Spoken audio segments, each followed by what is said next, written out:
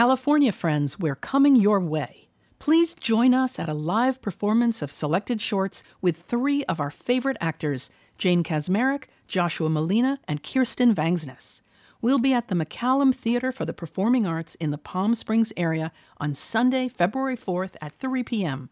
We've got a great afternoon of hilarious, moving, and captivating short stories about old Hollywood.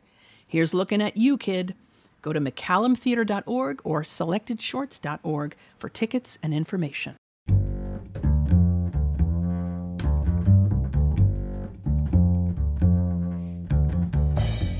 Have you ever had a frenemy? You know, the kind of friend who made you a friendship bracelet but won't invite you to her secret birthday party. And that's when she said it. I wish I liked you more. Then she switched on the radio. I'm Meg Wolitzer, and if this sounds familiar, stay with me for Selected Shorts for fiction about contradictory characters.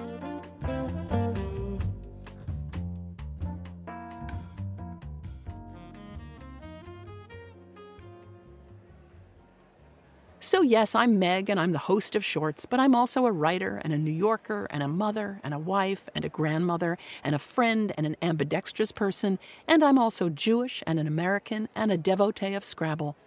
The point is, I'm not just one thing, and I don't think that you are either. All of us play many different roles in one another's lives and in the world around us. And sometimes, frankly, it can be hard to keep up with all those different roles, not to mention all of the feelings that go along with playing all these parts. Some days we do what we know to be right, like becoming the angelic godmother, following through on a promise to babysit a godson. And other days we abandon that same promise and become that self-involved slouch who sits at home and eats a family-sized bag of corn chips. Like Walt Whitman said, I contain multitudes of Doritos. Well, no, I guess he didn't exactly say that. On today's Selected Shorts, stories that slowly reveal the multifaceted nature of their characters. Not just the overtly good and bad people who populate many heroes' journeys, but the kind of complex and fascinating people we know from our own lives. People who crave affection but fear intimacy. People who honestly love you, but given the right opportunity, just may betray you. There are many possibilities of combination platters of psychology in a single person. It can be unseemly to gawk at someone and try to understand all their different parts, so sometimes it's better to leave it to a professional, by which I mean a fiction writer. This is one of their specialties. Our first story about these sorts of complex characters is by the writer Cherline Bazile. She's a Florida-born, LA-based Haitian-American writer who is at work on her first novel. Her story, Tender, about love and competition, was performed as part of our live show featuring stories from the Best American Short Stories collection of 2023. Author Min Jin Lee, who served as guest editor of Best American 2023, delivered a powerful introduction to a night of performances that included Bazile's Tender. What is Best American Short Stories to me? Well, at the beginning of my senior year in college, I bought a paperback copy of the Best American Short Stories 1989, edited by the Canadian literary queen Margaret Atwood. I had read so many dead writers. So many. And they were all wonderful and significant. But in a way, their work felt lapidary, beyond reproach, almost divine. Unlike the classics of dead writers of my younger reading life, the stories in this anthology felt different and vital because I knew for certain that these writers were working at this very moment. And every story had been published only a year prior. Fiction writers became alive and current. That was Min Jin Lee on stage at Symphony Space. Now performing Tender is Anna Uzele. She's a Broadway regular whose credits include Six and has appeared in series including City on a Hill. Now Uzele reads Tender by Cherline Bazile.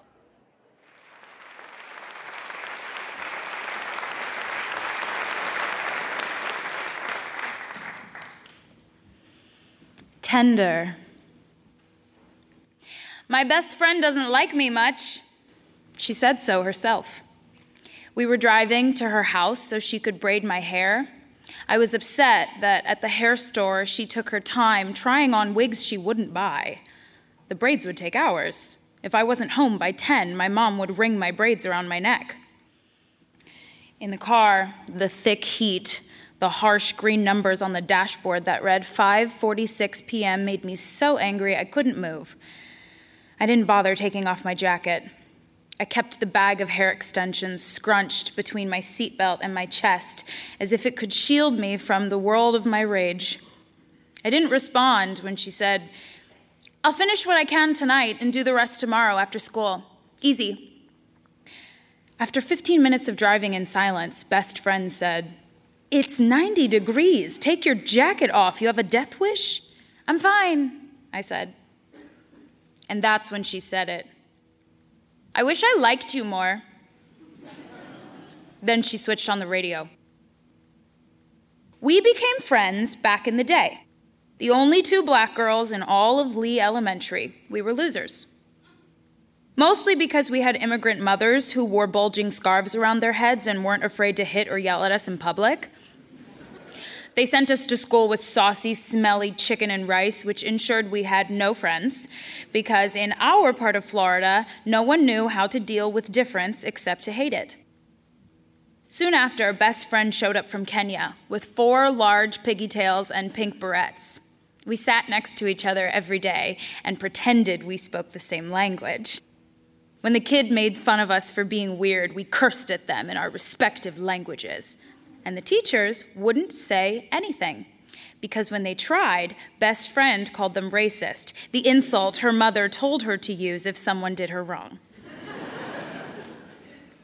Even after best friend realized that I understood these kids more than her, they never asked me any questions. They never asked me about living among lions and monkeys, so we stuck together, partly out of habit, partly because we liked each other well enough, and partly because we were more like each other than we were like anyone else. We knew how to be mean in a way that was suggestive of love. We knew when to switch to our nice voices, though we didn't do this often. We sang together, shared our lunch, swapped clothes until our mothers found out and warned us that that was a fast track for someone to cast a spell on you. Senior year, best friend grew up, or whatever, and decided who to care about, which did not include me. And that might have been all right, except I care so much that some days I smile so hard my lips get sore. At night, I can't sleep. Best friend lives with her mom and dad in a 3-bedroom house in a gated community. I sit near the leather sofa and her legs straddle me. I take the hair out of the packaging, cut off the beige rubber band, and hold out a chunk in my palm. I don't like asking her to do my hair. She thinks I'm embarrassed because I can't pay her. Really, she just braids too tight. I feel the pressure on my scalp, even after she releases her thumb. I wonder, when she pulls my baby hairs into the braid, tucks them beneath a hill of hair, repeats, does she know she hates me? And just how much? Is it finger length, root length, or maybe the kind that has no length at all because it never stops growing? She turns on The Real World, which is all we ever watch these days because it's good practice for chatting with our new white friends. After Obama got elected, they flocked to her. The white girls who thought she was cool and wanted a cool black friend so that they could embrace the end of racism in the U.S. We hate them. The girls who used to make fun of our hair and now tell us that they love it, who still don't invite us to their birthday parties because their parents like black people fine now, but only at a distance. That's fine, best friend would say after each non-invite. We'll throw a better party.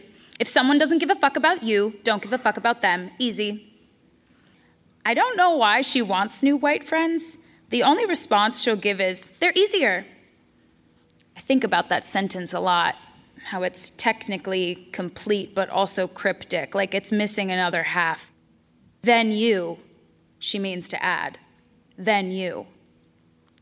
Best friend's braiding away when she says, I hear David likes you. Dave? She hums so that it's on me to carry the conversation.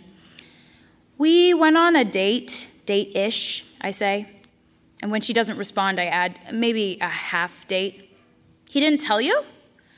Dave is best friend's only other real friend. She says, he mentioned he liked you, but I didn't think he was serious. She digs into my scalp to pull my little hairs into the braid. Before I can say anything, she reroutes. She says, well, I just thought you didn't like white guys. I don't, but... And what about Chris? She asks. I can like 2 guys, I say. I don't know why I say this. Chris and I have said a total of 5 words to each other. Before I can take it back, tell her just kidding, she says, so you do like David? Another dig in my scalp, a pulling at the hair. She applies a cool slab of gel to my edges. When I still don't respond, she says, we had sex, you know. You never told me, she shrugs. If I knew, I tell her, I wouldn't have. I don't like him, she says. I was just attracted. Okay, well, I don't have to. Do what you want, Eden. I'm fine with it. David and I are just friends. Best friend changes the subject, swift as the next twist. And now my scalp is burning, and I can't stand it anymore. I say, could you be easier? And pull away. Best friend seems surprised to see me crying, and I say, you know I'm tender-headed. In the floor-length mirror next to the TV, her eyes go cold.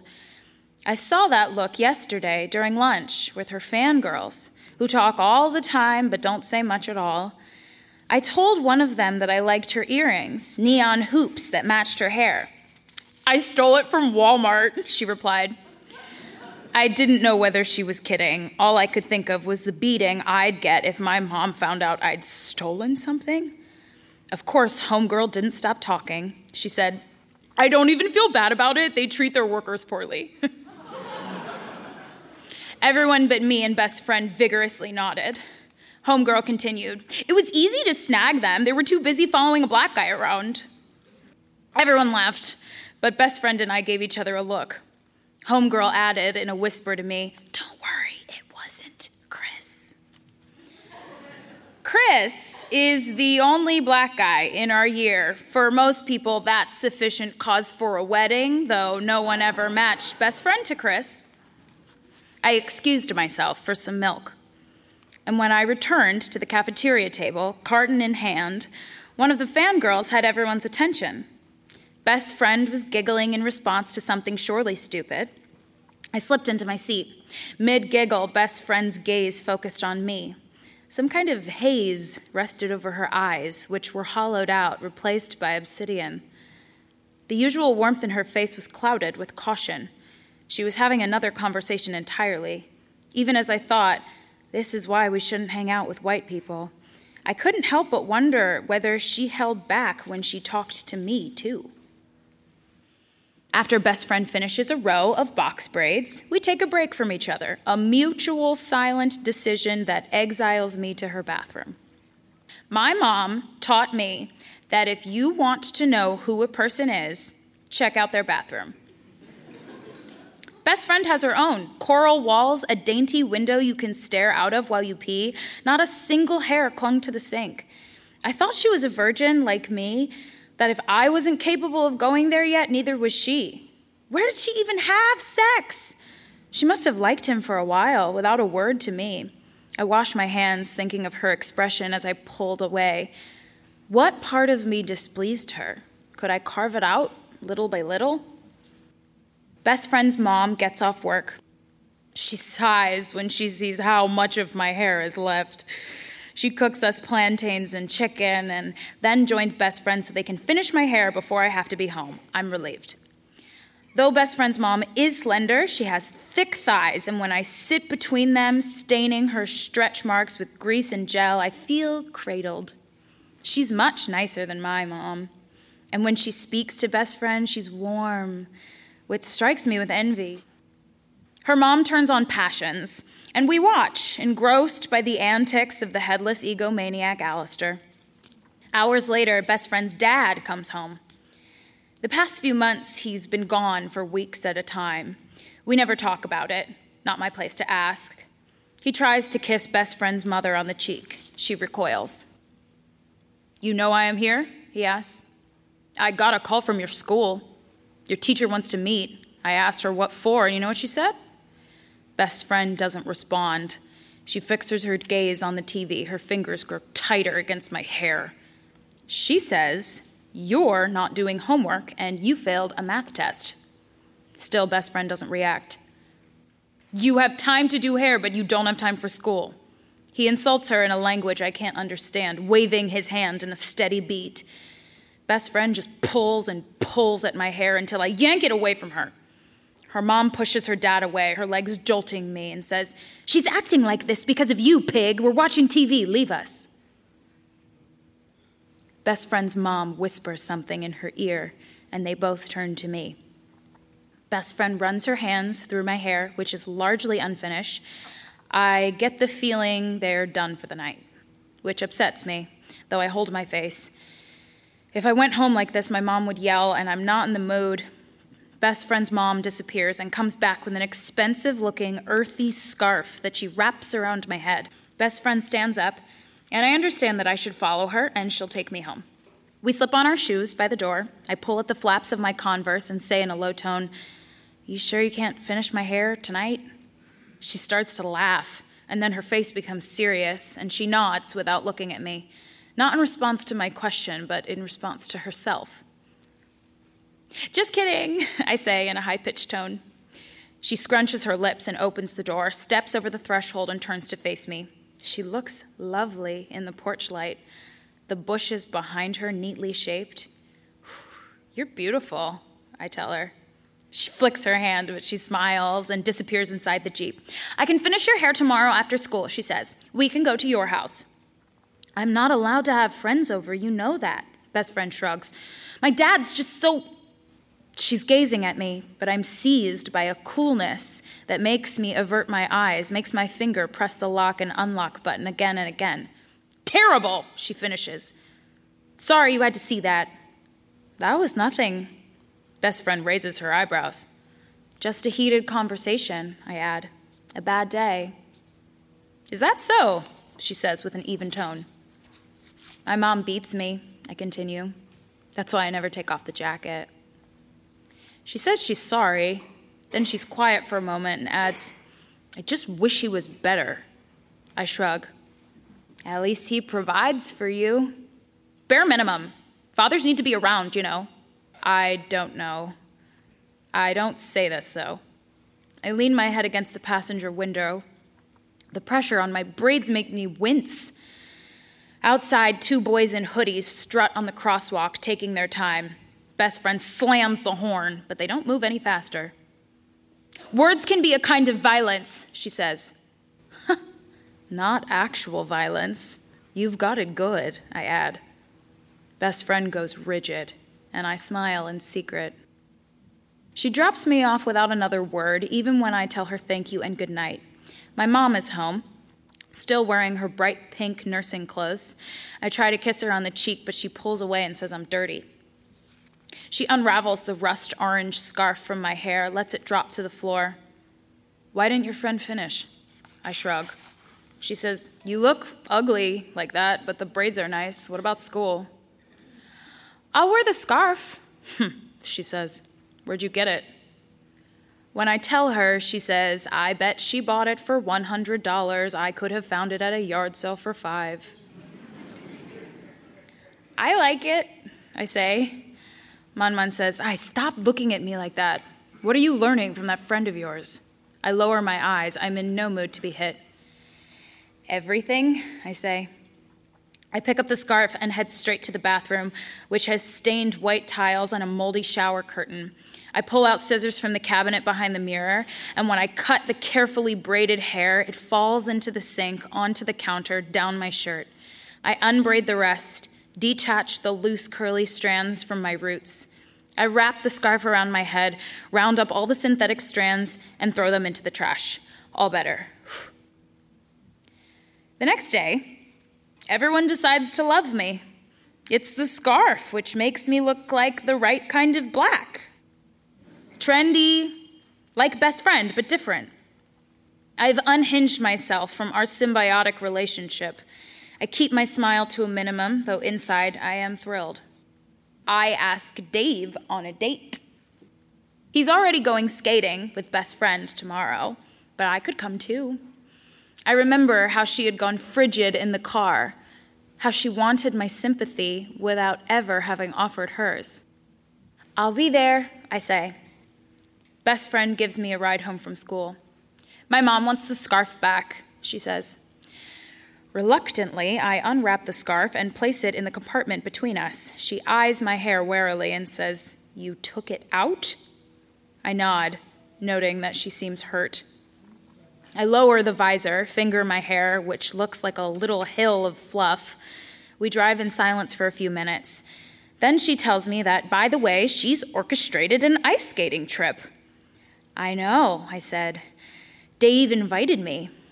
I know, she says. He told me. I invited Chris and one of my fans, too. Oh, I'll join you all another time, I say.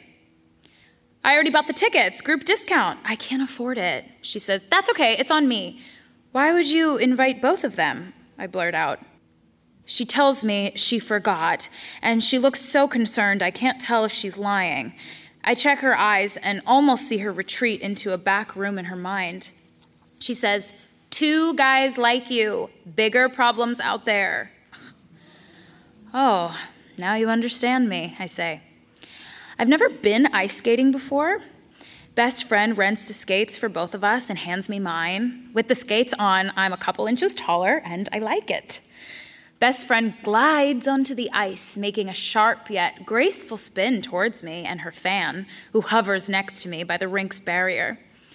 Best friend puts my cheeks in her hands, the smile on her face. I don't recognize the fullness of it. It makes me grin. I say, I didn't know you were good at skating. There's a lot you don't know about me, Eden, she says with a wink. Dave makes small circles near us, and when he sees best friend skating, he says, "Race me," and they're off. But not before she gives him that smile, and I wonder if he always gets that side of her. Look at them go, fangirl says. I smile, a reflex I immediately regret. She never stops talking about you, fangirl continues. I can pick out best friend in the crowd. She does a tight spin and emerges with Dave. They're skating slowly, their expressions somber, as if they went off not to race, but to have a serious conversation. They fix their faces when they reach us, insisting that we join them. Fangirl lunges towards them, flailing her arms. She bumps into Dave, who catches her before she falls. Best friend takes my arm and gestures for me to let go of the wall. I hesitate, but I let go. Best friend tucks one arm in mine and the other around Fangirl and propels us forward in a single stride. We're skating-ish. Dave skates alongside us, moving slowly so that we can copy his movements. Left foot, left 2, 3, right 2, 3. I'm skating like I have a pole at my butt. As we round the corner, I stumble. Fangirl unhooks her arm before she falls with me. The cold shoots through my skin, but the fall hurts less than I thought it would. Dave helps me up. I'm sure my heart rate triples as he takes my hand. Best friend brushes the frost from my pants, laughing. Chris appears from wherever. He's bumping his head to TikTok by Kesha, singing, "Oh, oh, oh." When we ask him where he's been, he says he's been here the whole time. I have a talent for blending into the background, he says, and skating. Maybe you can teach Eden. She just fell, best friend says. Chris extends his arm, which I take, careful not to look at Dave or best friend as we skate by them. Dave, who hasn't taken his eyes off of best friend since he entered the rink. And can I blame him? Look at her twirl. Her hands know precisely where to go. She's elegant in a way I'll never be. Her confidence intensified by the coolness of the rink. And me, well, Chris teaches me the fundamentals. And before I know it, I'm skating back and forth along one side of the rink with no trouble.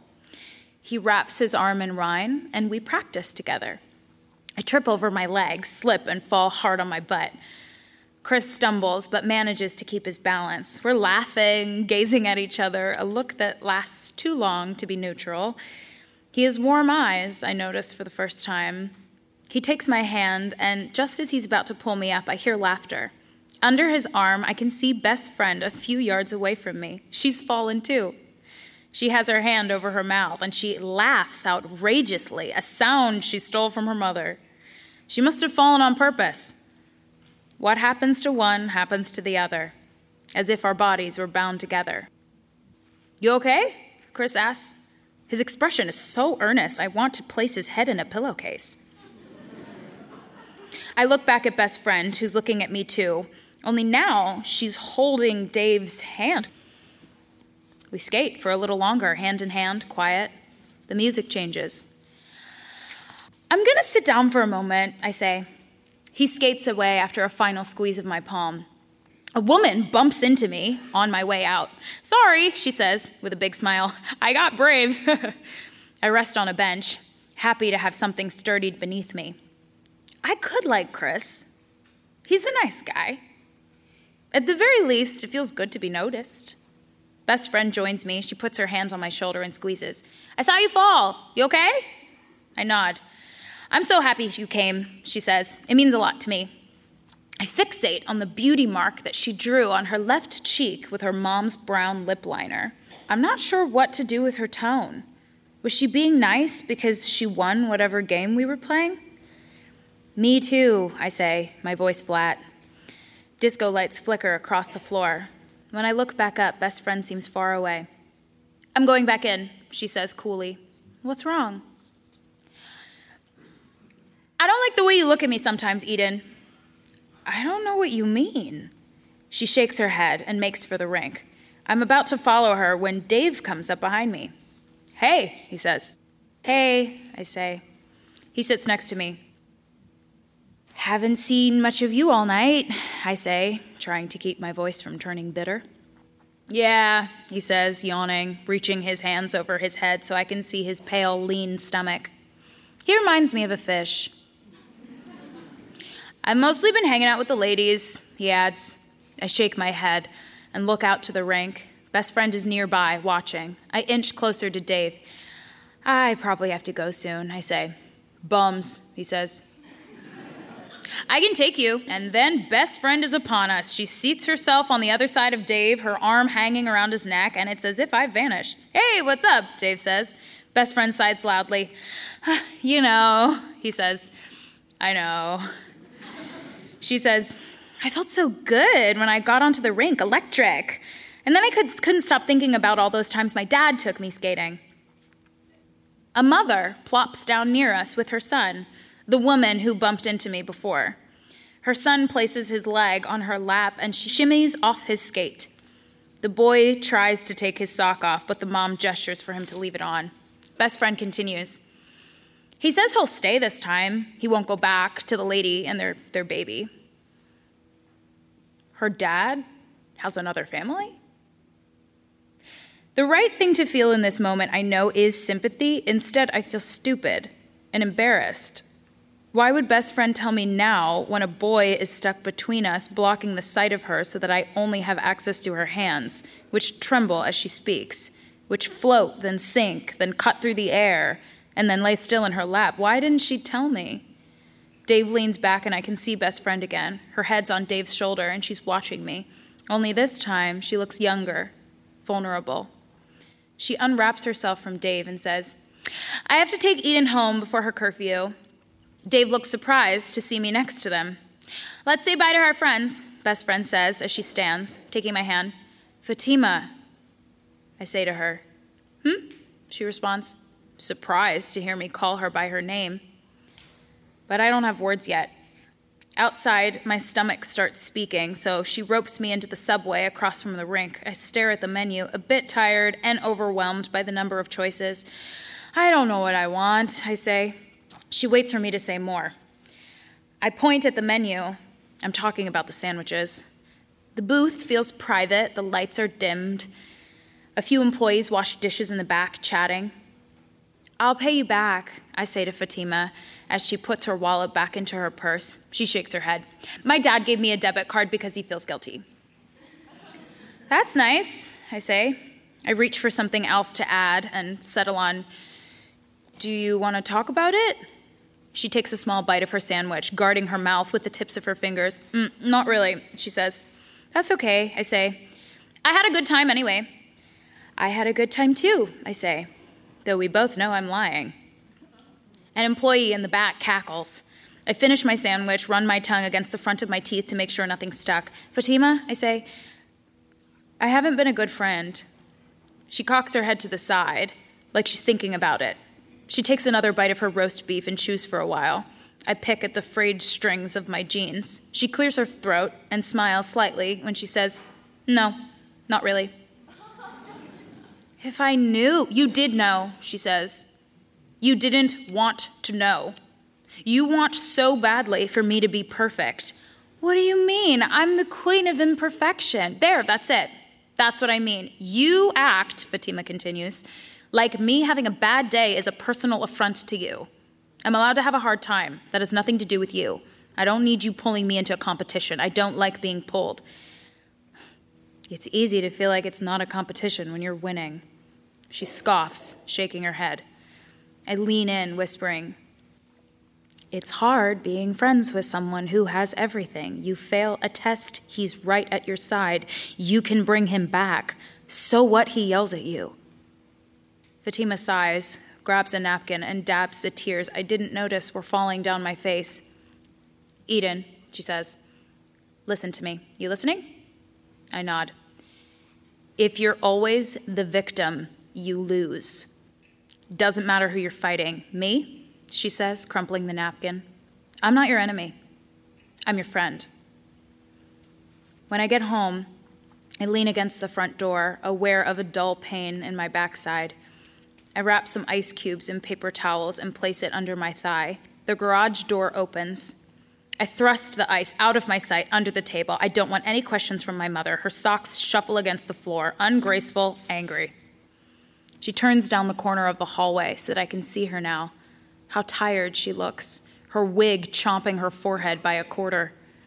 She faces me, leans her purse against the hallway console, scratches her cheek and says, Edenia, you know what I would like?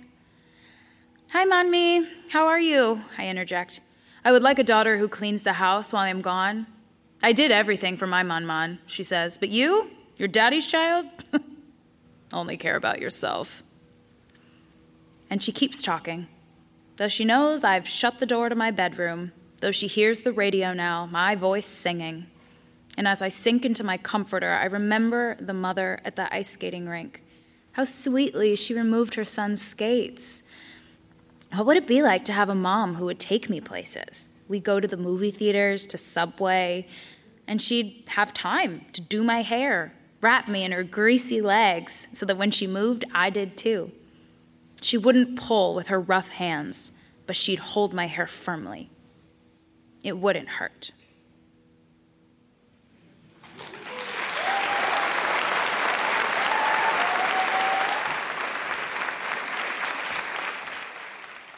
That was Anna Uzele performing the story Tender by Cherline Bazile.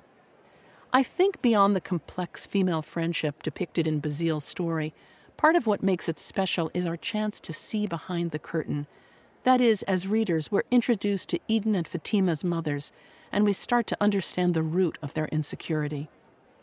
Author and Best American Short Stories 2023 guest editor Min Jin Lee told the audience what it was in Cherline Bazile's writing that moved Lee to include the story in Best American. Bazile represents and handles the contradictory aspects of a friendship, complicated by both rivalry and symbiosis. The story is both intimate and painful. Similar to the hair braiding ritual the narrator endures from her closest friend. We can trust the narrator's voice and observations about the shortcomings of this significant friendship.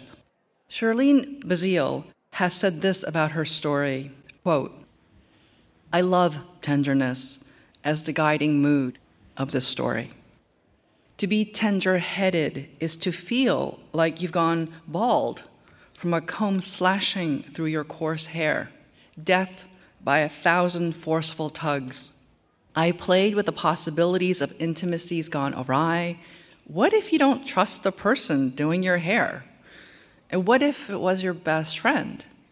And what if you and your best friend wanted the same things, or thought you did? What if you were so fixated on a perceived competition that you couldn't show up for her? What if you were the one who dealt the first wound, and they still loved you? That was Min Jin Lee on stage at Symphony Space. When we return, love, competition, and the great Grace Paley. I'm Meg Wolitzer. You're listening to selected shorts recorded live in performance at Symphony Space in New York City and at other venues nationwide.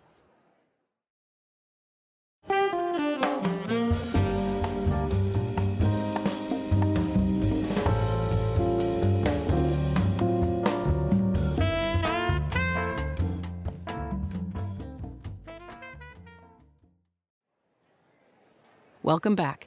This is Selected Shorts, where our greatest actors transport us through the magic of fiction, one short story at a time. I'm Meg Wolitzer. In this show, our stories are all about relationships with potentially contradictory elements to them. The second story in this program is by Grace Paley. It was a part of an evening we dedicated to Paley's excellent short stories, which make up collections including The Little Disturbances of Man and Enormous Changes at the Last Minute. Paley, who died in 2007, was a quintessential New York writer. The setting and characters of the contest certainly reflect something of Paley's hometown, but the fraught love affair it depicts might just take place anywhere. Performing the story is Justin Bartha. He appeared in The Hangover and the National Treasure movies, as well as series including Godfather of Harlem. Now Bartha reads Grace Paley's The Contest.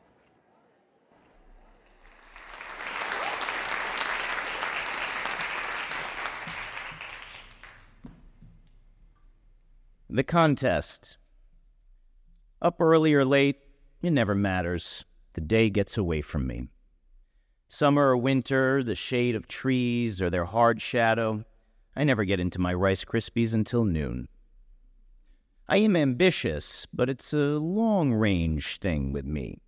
I have my confidential sights on a star, but there's half a lifetime to get to it. Meanwhile, I keep my eyes open, and I am well-dressed. I told the examining psychiatrist for the Army, yes, I like girls. And I do. Not my sister, a pimp's dream, but girls, slim and tender, or really stacked, dark brown at their centers, smeared by time. Not my mother, who should have stayed in Freud. I have got a sense of humor. My last girl was Jewish, which is often a warm kind of girls, concerned about food intake and employability.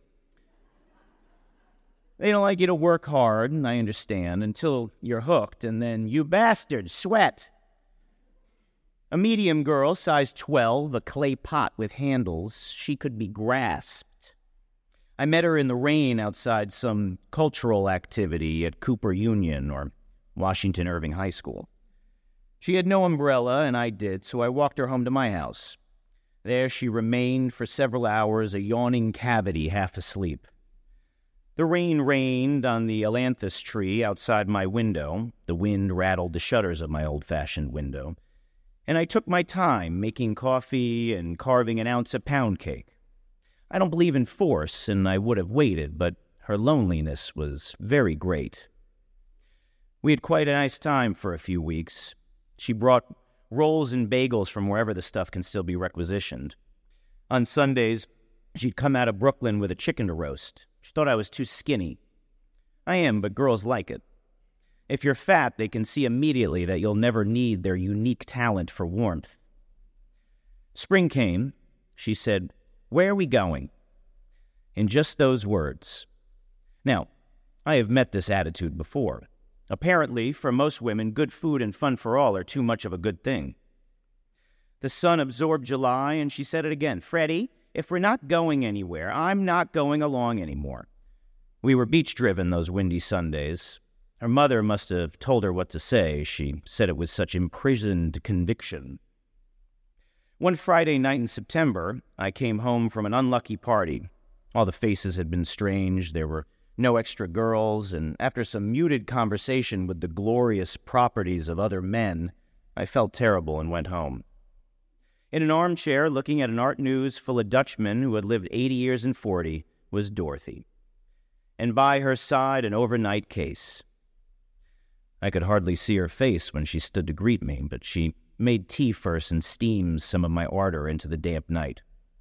"Listen, Freddie," she said, "I told my mother I was visiting Leona in Washington for 2 days, and I fixed it with Leona. Everyone will cover me," pouring tea and producing seeded tarts from some secret Flatbush Avenue bakery.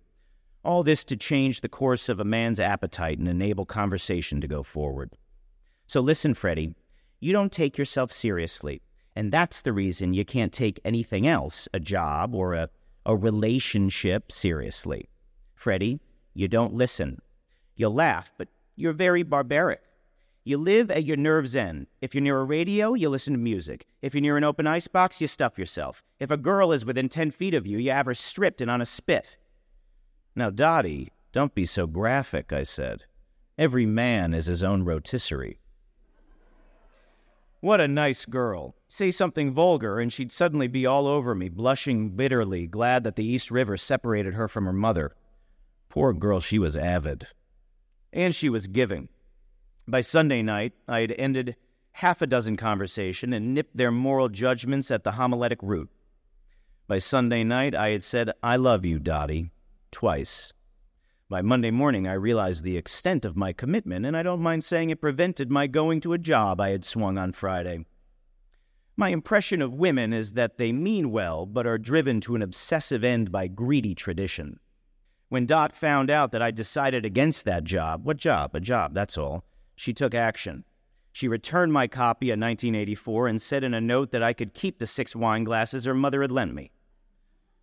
Well, I did miss her. You don't meet such wide-open kindness every day. She was no fool either. I'd say peasant wisdom is what she had. Not too much education. Her hair was long and dark. I'd always seen it in nice little coiffures or reparably disarrayed until that weekend. It was staggering. I missed her, and then I didn't have too much luck after that. Very little money to spend, and girls are primordial with intuition. There was one nice little married girl whose husband was puttering around in another postal zone, but her heart wasn't in it.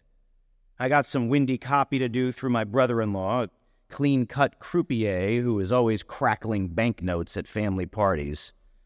Things picked up. Out of my gas bag profits one weekend, I was propelled into the Craggy Moor, a high-pressure resort, a star-studded haven with 1,100 acres of golf course. When I returned, exhausted but modest, there she was, right in my parlor floor front. With a few gasping kind words and a modern gimmick, she hoped to breathe eternity into a mortal matter. Love. "Ah, Dottie," I said, holding out my accepting arms, "I'm always glad to see you." Of course, she explained. "I didn't come for that, really, Freddie. I came to talk to you. We have a terrific chance to make some real money if you'll only be serious a half hour. You're so clever, and you ought to direct yourself to something. God, you could live in the country. I mean, even if you kept living alone, you could have a decent place on a decent street instead of this dump." I kissed the top of her nose. "If you want to be very serious, Dot, let's get out and walk. Come on, get your coat on and tell me all about how to make money." She did. We walked out to the park and scattered autumn leaves for an hour. "Now, don't laugh, Freddie," she told me. "There's a Yiddish paper called Morgenlicht. It's running a contest. Jews in the news. Every day they put a picture and 2 descriptions. You have to say who the 3 people are, add 1 more fact about them, and then send it in by midnight that night. It runs 3 months at least." 100 Jews in the news, I said. What a tolerant country. "So, Dot, what do you get for this useful information?" "First prize, $5,000 and a trip to Israel. Also on return, 2 days each in the 3 largest European capitals in the free West." "Very nice," I said. What's the idea, though, to uncover the ones they've been passing?" "Freddie, why do you look at everything inside out? They're just proud of themselves, and they want to make Jews everywhere proud of their contribution to this country. Aren't you proud?" Woe to the crown of pride. I don't care what you think. The point is, we know somebody who knows somebody on the paper. He writes a special article once a week. Well, we don't know him really, but our family name is familiar to him. So we have a very good chance if we really do it. Look how smart you are, Freddie. I can't do it myself, Freddie. You have to help me. It's a thing I made up my mind to do anyway. If Dottie Wasserman really makes up her mind, it's practically done. I hadn't noticed this obstinacy in her character before. I had none in my own. Every weekday night after work, she leaned thoughtfully on my desk, wearing for warmth a Harris tweed jacket that ruined the nap of my arm. Somewhere out of doors, a strand of copper in constant agitation carried information from her mother's Brooklyn phone to her ear. Peering over her shoulder, I would sometimes discover a three-quarter view of a newsworthy Jew or a full view of a half-Jew. The fraction did not interfere with the rules. They were glad to extract him and be proud. The longer we worked, the prouder Dottie became. Her face flushed. She'd raise her head from the hieroglyphics and read her own translation. A gray-headed gentleman, very much respected, an intimate of cabinet members, a true friend to a couple of presidents, often seen in the park sitting on a bench. Bernard Baruch, I snapped, and then a hard one. Has contributed to the easiness of interstate commerce. His creation is worth millions and was completed last year. Still, he has time for Deborah, Susan, Judith, and Nancy, his 4 daughters. For this, I smoked and guzzled a hot eggnog Dot had whipped up to give me strength and girth.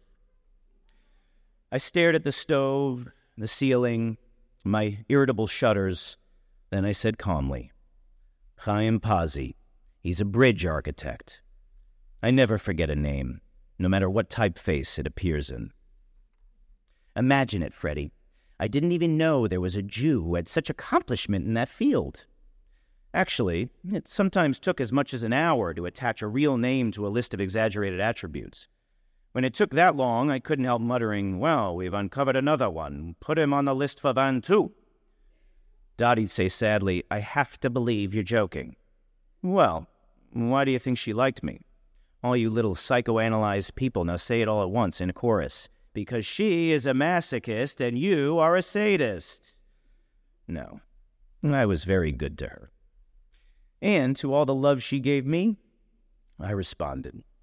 And I kept all her appointments and called her on Fridays to remind her about Saturday, and when I had money, I brought her flowers and once earrings and once a black brassiere I saw advertised in the paper with some cleverly stitched windows for ventilation. I still have it. She never dared take it home. But I will not be eaten by any woman. My poor old mother died with a sizable chunk of me stuck in her gullet. I was in the army at the time, but I understand her last words were, introduce Freddie to Eleanor Farbstein. Consider the nerve of that woman, including me in a codicil. She left my sister to that ad man and culinary expert with a crew cut. She left my father to the commiseration of aunts, while me, her prized possession and the best piece of meat in the freezer of her heart, she left to Ellen Farbstein. As a matter of fact, Dottie said it herself. I never went with a fellow who paid as much attention as you, Freddie. You're always there. I know I'm not lonesome or depressed. All I have to do is call you and you'll meet me downtown and drop whatever you're doing. Don't think I don't appreciate it. The established truth is, I wasn't doing much. My brother-in-law could have kept me in clover, but he pretended I was a specialist in certain ornate copy infrequently called for by his concern.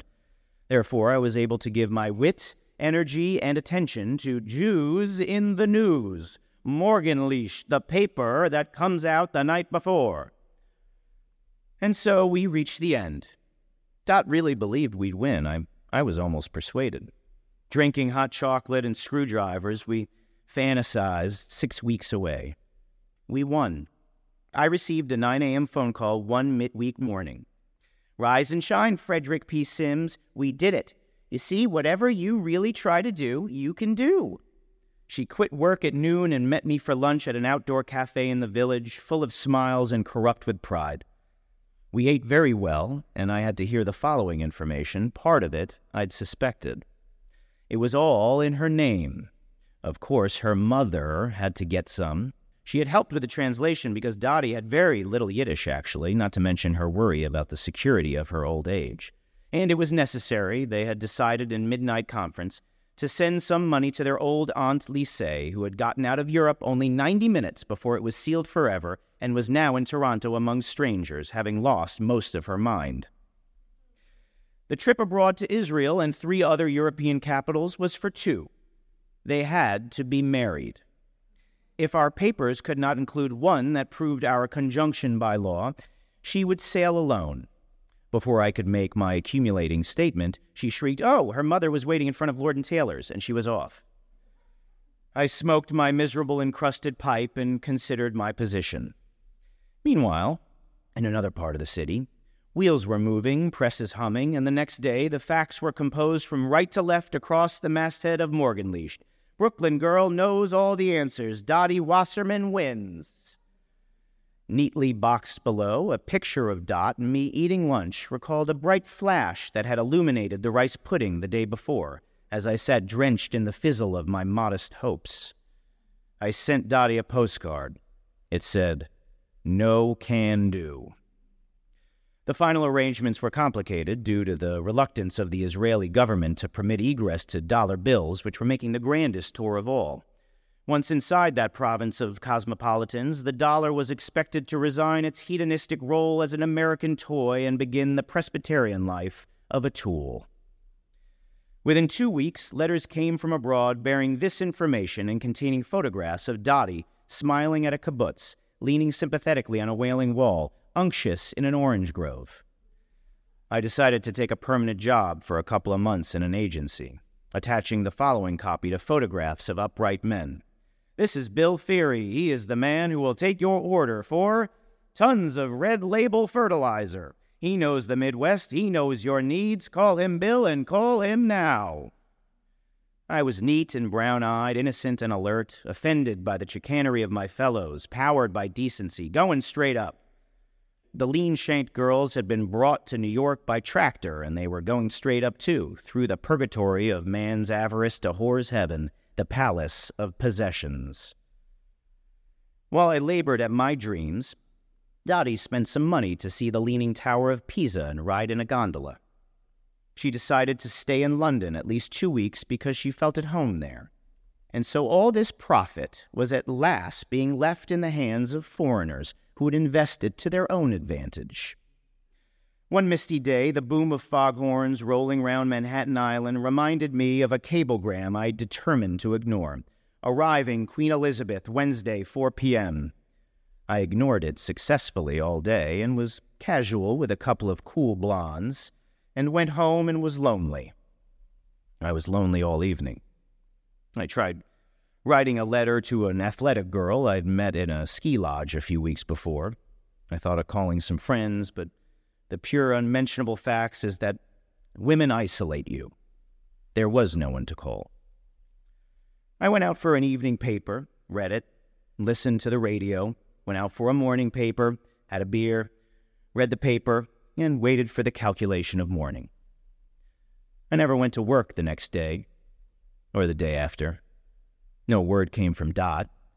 She must have been crawling with guilt. Poor girl.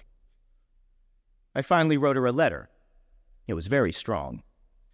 "My dear Dorothy, when I consider our relationship and recall its seasons, the summer sun that shone on it and the winter snows it plowed through, I can still find no reason for your unconscionable behavior. I realize that you were motivated by the hideous examples of your mother and all the mothers before her. You were, in a word, a prostitute. The love and friendship I gave were apparently not enough. What did you want? You gave me the swamp waters of your affection to drown in, and because I refused, you planned this desperate revenge. In all earnestness, I helped you, combing my memory for those of our faith who have touched the press-happy nerves of this nation. What did you want? Marriage? Ah, that's it. A happy daddy and mommy home. The home happy day, you could put your hair up in curlers, swab cream in the corner of your eyes. I'm not sure all this is for Fred. I am 29 years old and not getting any younger. All around me, boy graduates have attached their bow legs to the ladder of success. Dottie Wasserman. Dottie Wasserman, what can I say to you? If you think I have been harsh, face the fact that you haven't dared face me. We had some wonderful times together. We could have them again. This is a great opportunity to start on a more human basis. You cannot impose your narrow view of life on me. Make up your mind, Dottie Wasserman. Sincerely, with recollected affection, F. P.S. This is your last chance. 2 weeks later, I received a $100 bill. A week after that, at my door, I found a carefully packed leather portfolio, hand-sewn in Italy, and a projector with a box of slides showing interesting views of Europe and North Africa. And after that, nothing at all.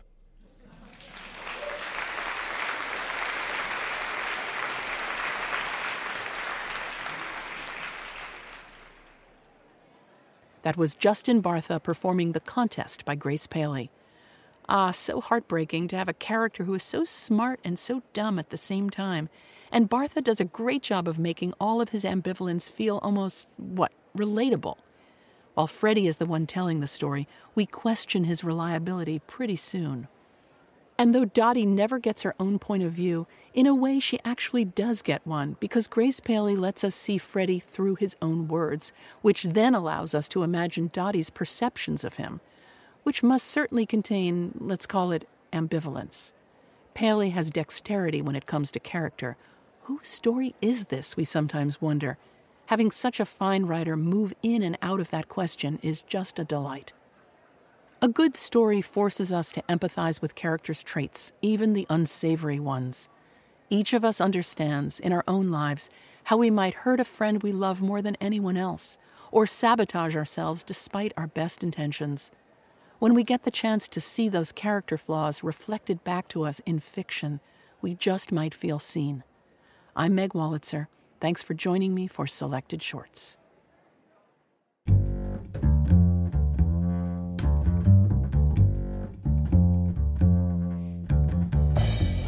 Selected Shorts is produced by Jennifer Brennan, Jenny Falcon, and Sarah Montague. Our team includes Matthew Love, Drew Richardson, Mary Shimpkin, Vivienne Woodward, and Magdalene Robleski. The readings are recorded by Miles B. Smith. Our mix engineer for this episode was Mie Hirschfeld. Our theme music is David Peterson's That's the Deal, performed by the Deerdorf Peterson Group. Selected Shorts is supported by the Dungannon Foundation. This program is also made possible with public funds from the New York State Council on the Arts, with the support of Governor Kathy Hochul and the New York State Legislature. Selected Shorts is produced and distributed by Symphony Space.